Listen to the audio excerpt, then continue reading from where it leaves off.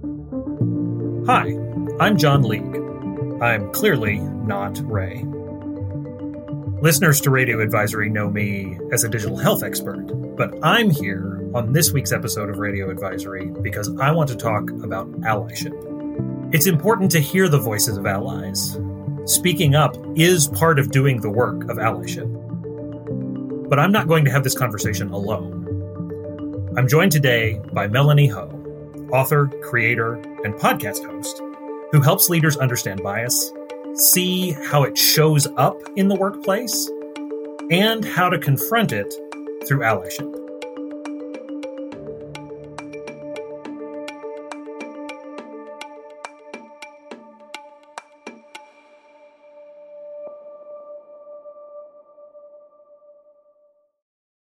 Hi, Melanie. Hi, John. Thank you so much for being with me today. I want to start off just giving you an opportunity. Tell us about yourself and how you bring the concept of strategic imagination into conversations you have about racism, sexism, bias. I have one of those backgrounds where I used to think of myself as having these two parts to myself that were totally different. I spent 12 years at a spinoff of the advisory board called EAB, where I was a senior vice president, advised colleges and university leaders. So there was this business side of myself. And at the same time, I have also been a visual artist. I taught literature, got my PhD in English, have always been writing some kind of fiction. I used to think of these things as two distinct parts of myself. And in recent years began really bringing them together and trying to figure out, okay, how can I use the art, fiction, storytelling as a way to help leaders really make progress on difficult, thorny issues like diversity, equity, and inclusion? One of the interesting things to me about this was when you came to advisory board and shared this sort of different perspective on these issues with us and led some time with our team. The response that I got back was, this felt like such a gift of time. And I have never thought about these issues in this way. And people gave a lot of credit to the drawing exercises that they did to sort of get them thinking about it in a different way. What has surprised you most about how people respond to engaging with these topics in a more imaginative kind of way? So if you had told me 5 years ago that I would be using drawing as a way to get leaders and teams thinking about diversity, equity, and inclusion, I would have just not believed it. I would have thought, well, drawing, comics, things like that, they seem so silly. And how would we use them to help people tackle difficult topics? And over the years, I became exposed to a lot of research actually on the power of art and comics in particular as helping people kind of engage with difficult topics. I've always been someone that liked to draw, but never really thought of myself as a good artist.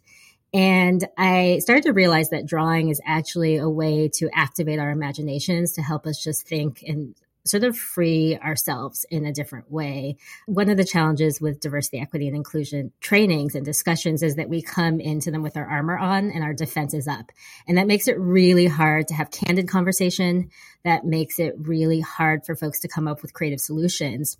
So I started using drawing at first, just a little bit. And with every workshop, I started to get braver and do it more and more and have folks pick up a marker, unlock that inner child that is free of those defenses, of those guards up. Folks look at some of my drawings at first, and then we have people just draw as a way to reflect on situations of bias, as a way to come up with creative solutions. And it's really interesting because people will say in these some of the drawing exercises are really, as you've experienced, only 3 minutes. And in 3 minutes, people will reflect on really challenging situations they've been in the past, whether they've experienced bias or they've unwittingly committed bias. And in 3 minutes, they'll also come up with solutions for problems that they had felt really stuck on before. You mentioned that one of the things that you're striving for here are candid conversations. And I think the candor with which you've approached this whole thing really comes out in your book. Let's just start with the title. You called it Beyond Leaning In. I've read the book, by the way. Everyone should go buy Melanie's book. It was great. I've actually given it as a gift to a couple of the white men on my team. I think it's that important. But you titled the book Beyond Leaning In. Why is lean in, I'm not going to say the wrong advice. Maybe you would say it's the wrong advice. Why is it incomplete advice to give to women? I often get questions from folks. Did you call this Beyond Leaning In because you want to attack Sheryl Sandberg? No, it's called Beyond Leaning In. It's not called Against Leaning In. But I think folks are often looking for drama, right? They want to be able to find some, hey, here's a younger generation clapping back at the older generation or something like that. And no, again, it's beyond, not against. Sheryl Sandberg says in the book, this is only one part of it. This is like one slice of the pie. And to me, lean in is important advice, but we actually have to do more. And the idea of lean in doesn't get at why it's hard for women to lean in. What are the extra barriers we face? What are the penalties when we face when we sometimes do lean in? Sometimes lean in is actually bad advice because it can backfire.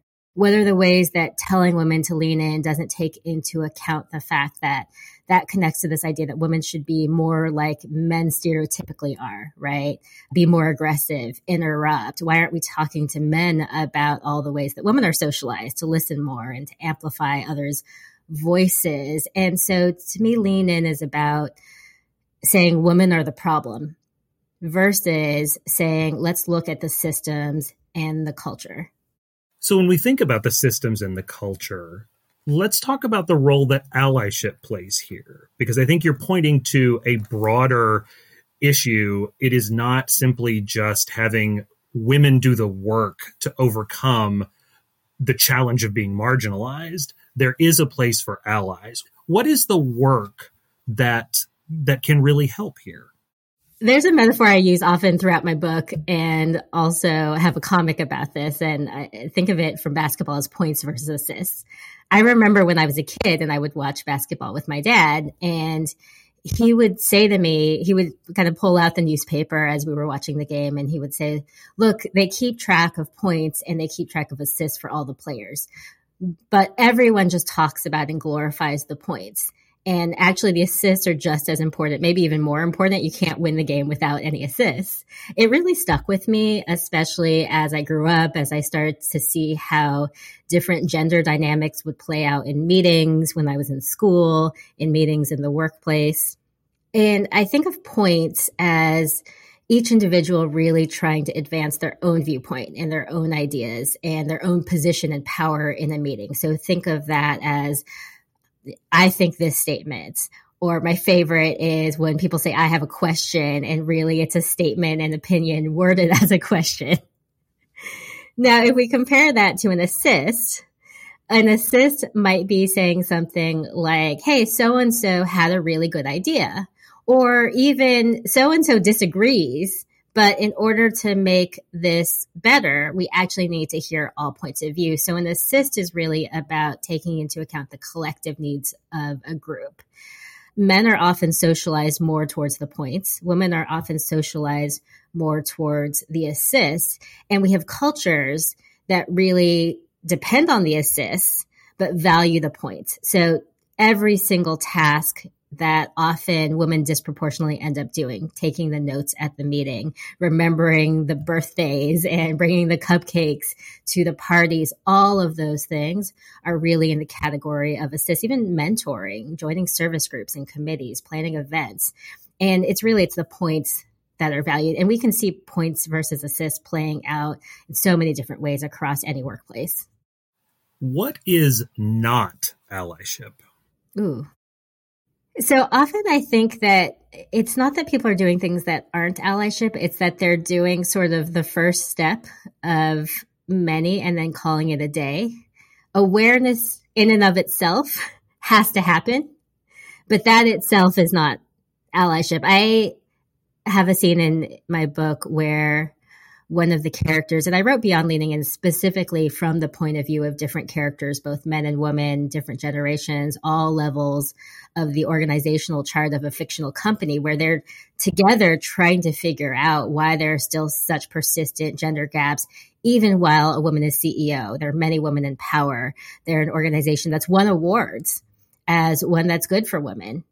And yet still there's this big gender gap. And we go back and forth between these perspectives to understand why. And there's a point where a character, a lot of the men who read my book say they identify with this character. His name is Kyle. He's a white man who's a manager. He's a millennial. And there's a point where he realizes that there's a difference between being woke and doing something, being woke and staring at the ceiling. And I think that a lot of allyship begins with that first step of, okay, I recognize that there's a problem. I can see gender or racial bias in my workplace, but then what happens after that? How is allyship different from mentorship or sponsorship? And I think that's especially an important question when so many of our organizations have structures for mentorship and have invested a lot of resources in maybe pairing people together or getting people training to do this better. And to your point, stopping there. Mentorship and sponsorship are such an important part of it, and only one part of it. So, for example, I've known a lot of individuals who really were committed to mentoring. And in many ways, they were great mentors. But they would also, for example, give advice to junior women and people of color that was correct advice if they were going to give it to another white man.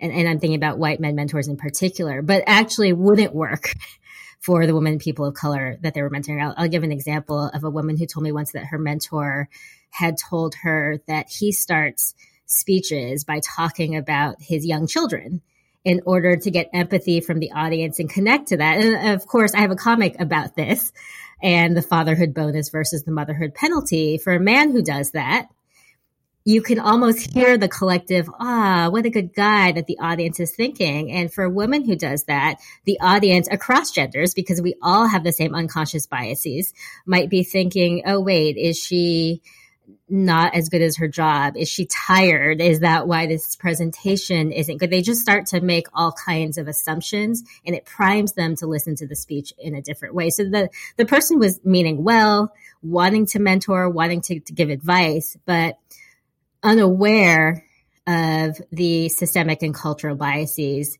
that his mentee faced. And so I think mentorship to be allyship, first of all, has to have an awareness for that individual conversation, but then systemically say, okay, if this is part of a larger system, how can I as an ally use my voice, use my power in order to change the larger system, which then might say, how does the motherhood penalty versus the fatherhood bonus impact not only my young woman employee when she's giving a speech, but as we're taking into account promotion conversations and policies, what are the things we need to take to incorporate there as well? That's a great point, Melanie. And it reminds me of something that you talked about to our advisory board colleagues when you presented with us, that was about mental autocompletes and how they unconsciously guide the way we respond to the things we see in our work environment. Can you unpack what a mental autocomplete is as we think about diversity, equity, inclusion, and allyship? One thing I realized after attending and participating in a lot of DEI trainings was that we all have this kind of bias against the word bias. And so when the phrase unconscious bias comes up, even as we intellectually realize that it's unconscious, we can't control it, we kind of freeze up at just this idea because we don't want to admit that we have biases. I started thinking about bias as like a mental autocomplete, and it came to me one day when the iPhone first rolled out those autocomplete emojis, right? You're sending a text message to a friend and you type in sad and the sad emoji just appears. I was typing in words like CEO and doctor, and male emojis kept appearing as the only option. Now, it was interesting because shortly after that, the iPhone corrected this mistake. And now when you type in CEO or doctor, usually a series of different emojis will appear. But I began to think a lot about, okay, it's much easier to reprogram an iPhone than reprogram a person. That autocompletes do serve a purpose. They often are good, just like our brain is making shortcuts all the time, sometimes to help us keep us alive, allow us to multitask and do so many different things across the day.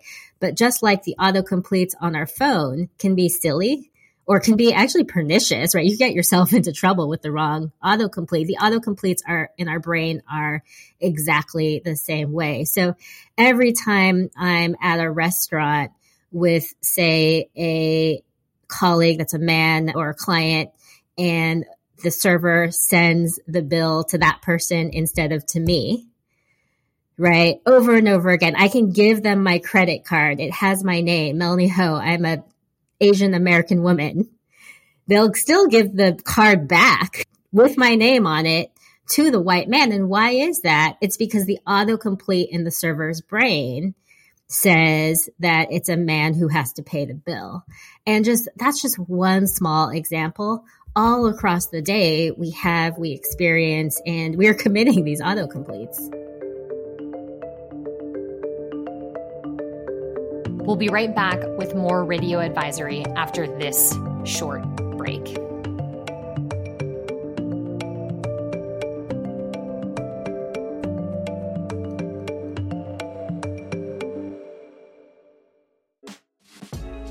Advisory board sponsorship opportunities get your brand in front of your target audiences in healthcare. With a network of over 160,000 healthcare leaders, your customers are our members.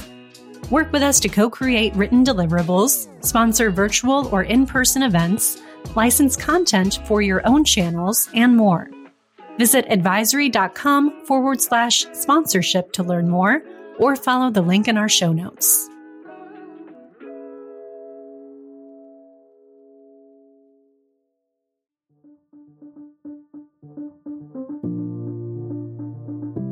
Anyone who has listened this far in our conversation is on board. They believe in allyship, or they have been persuaded. Let's hope we have that sort of influence. But there's another step, as you've been talking about. How do we see when we need to act, and what are the ways that we can act appropriately? I work with teams a lot on both the thoughts and the emotions related to recognize when we need to act. So, for example, I'll often talk with teams about what the most common conversational red flags are on their team. Now, there are some common ones like, hey, so-and-so didn't mean that. They're a good person. Nobody's perfect. They didn't mean to be biased. They didn't mean to be, people won't say they didn't mean to be racist. They didn't mean to be sexist, but that's often implicit in it. Or phrases like gravitas, for example, that convey a certain area of improvement that's someone is saying is needed, but often is tied to the word gravitas is often used for somebody who may be more white or tall or male. And if an organization actually is able to identify their particular red flags, building on a list that I give them, then we can say, okay, this is where our thinking brain can work for us because we can recognize when these are happening. But then there's actually also the emotional response. Because often when we say one of these things ourselves, or we are confronted on them, or we have to confront someone, what keeps us from acting is actually emotion. It's fear or shame or guilt or anxiety or just worry about what our colleagues will think of us. And so we're often kind of noticing these. The noticing isn't enough. And we actually also have to get to the emotional part. A lot of that is just being able to recognize our own emotions, know that that's okay, kind of, okay, I feel ashamed, I feel afraid, that's natural, but now how are we going to move on? And I also work with teams on what I call conversational resets. So what are some phrases? Mental autocomplete is a great one that we can use to point out that there is potentially bias going on, but in a way that's not blaming anyone, that's saying this is what's going on and now let's move past it. That, for me, has been enormously helpful, just building the sort of vocabulary, like you were talking about, as a way to describe what's going on. And in my own efforts to be a better ally, it is those sort of technical labels that we can put on things that has helped me overcome a lot of the fear. And I think that's what a lot of white men feel. Both there's guilt, but also there's fear of doing something wrong.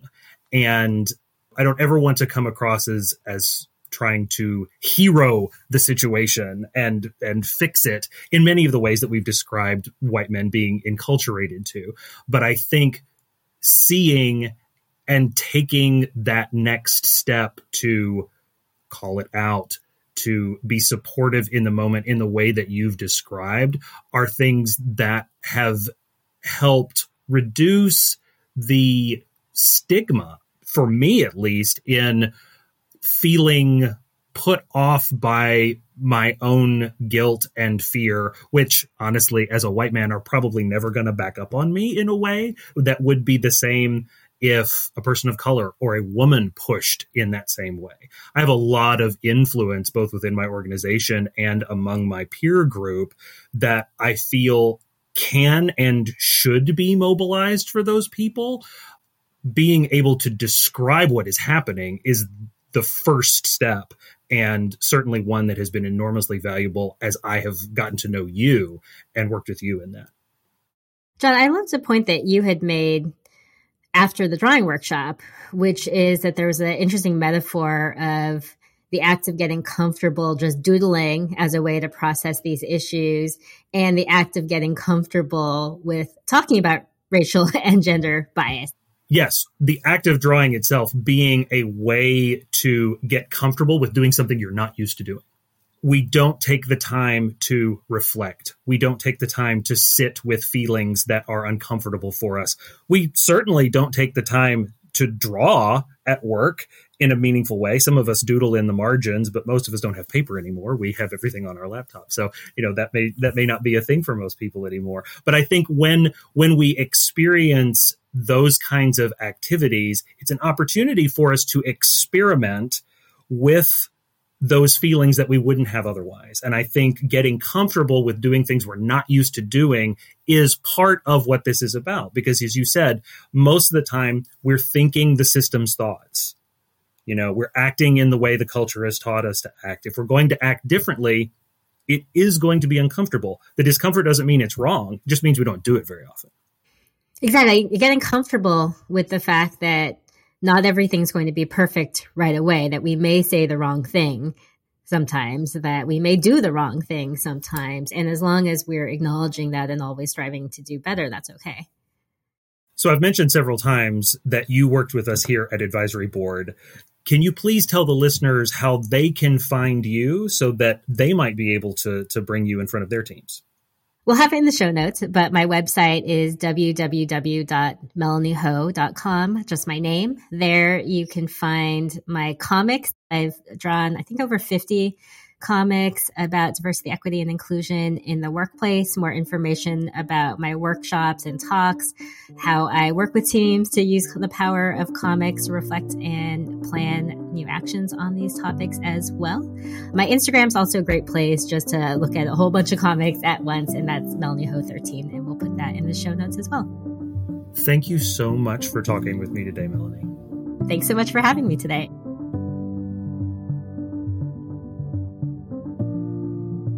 Hey, John. Hey, Ray. How did that feel? I always feel better about this after I talk to Melanie. I think it's the specific ways that she has thought about this that are very helpful in seeing the problem and thinking about what there actually is for people to do that is so valuable. And you've done such a good job at amplifying Melanie's fairly unique way of talking about this problem, right? You admitted you read her book. She's come and sat down with us at Advisory Board to talk about this. What sticks out to you as the way that she's able to point out the subtle ways that bias shows up in the workplace, whether it's a healthcare workplace or not? One of the really cool things about the way she does this is through that storytelling. Like you mentioned her book, Beyond Leaning In. There's a great story in there called The Cupcake Trap that I think points to exactly the kind of subtlety that often gets overlooked, but is very real in a lot of settings, and honestly has been real in most of the work settings, including advisory board, that I've ever had. Do you have the book? Do you want to read that excerpt? Yes. So this is from Beyond Leaning In by Melanie Ho. As soon as she got home, she pulled the memo up in the email sent box on her phone and found the sentences she'd remembered. Congratulations to Mara for her promotion to Senior Manager of Analytics. We're appreciative of Mara's incredible work ethic and also grateful for her exceptional baking skills. We've probably all gained a few pounds from her brownies. She looked at the description below. Congratulations to Michael for his promotion to Senior Manager of Analytics. He recently led analytical work that was exactly what was needed to bring a critical project across the finish line, leading to $5 million in revenue. The implications hit her. They had hundreds of employees at the company. Most people reading the memo wouldn't know every promoted employee. She could imagine Mara's manager defending the paragraph, saying that Mara liked bringing baked goods in, that it was important when it came to building a positive team environment. All that might be true, but people reading the memo would perhaps remember only one thing about each person.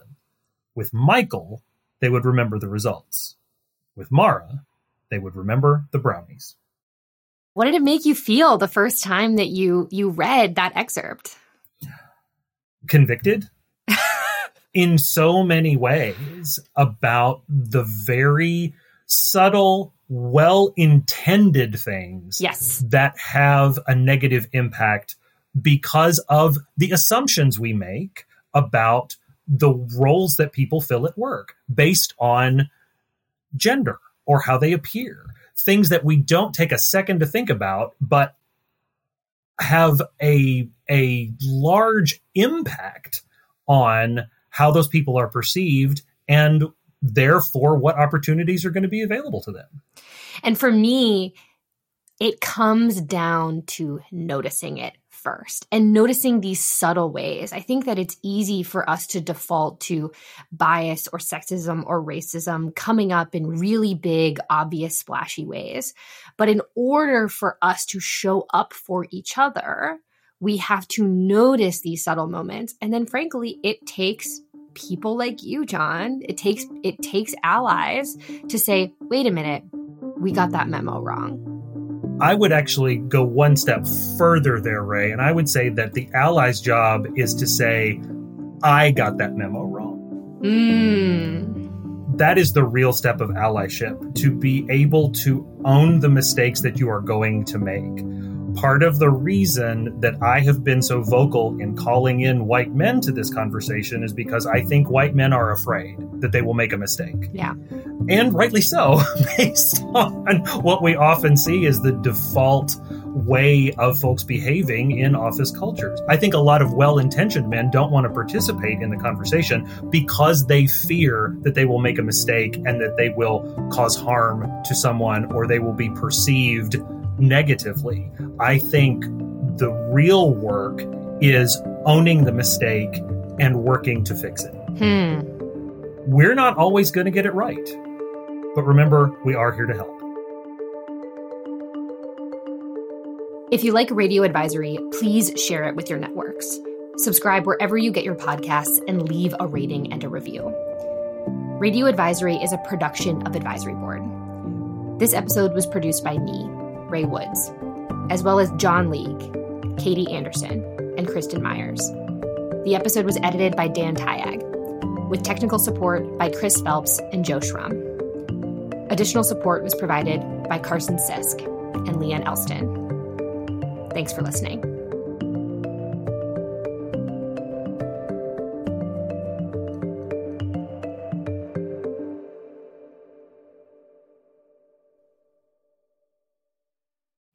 Yep. And then I also felt what? I'm sorry, I'm just laughing at my own typing. It's like you also have 4 brain cells left. I got it. It's like I'm typing with flippers today. Something about today is not good. Oh man.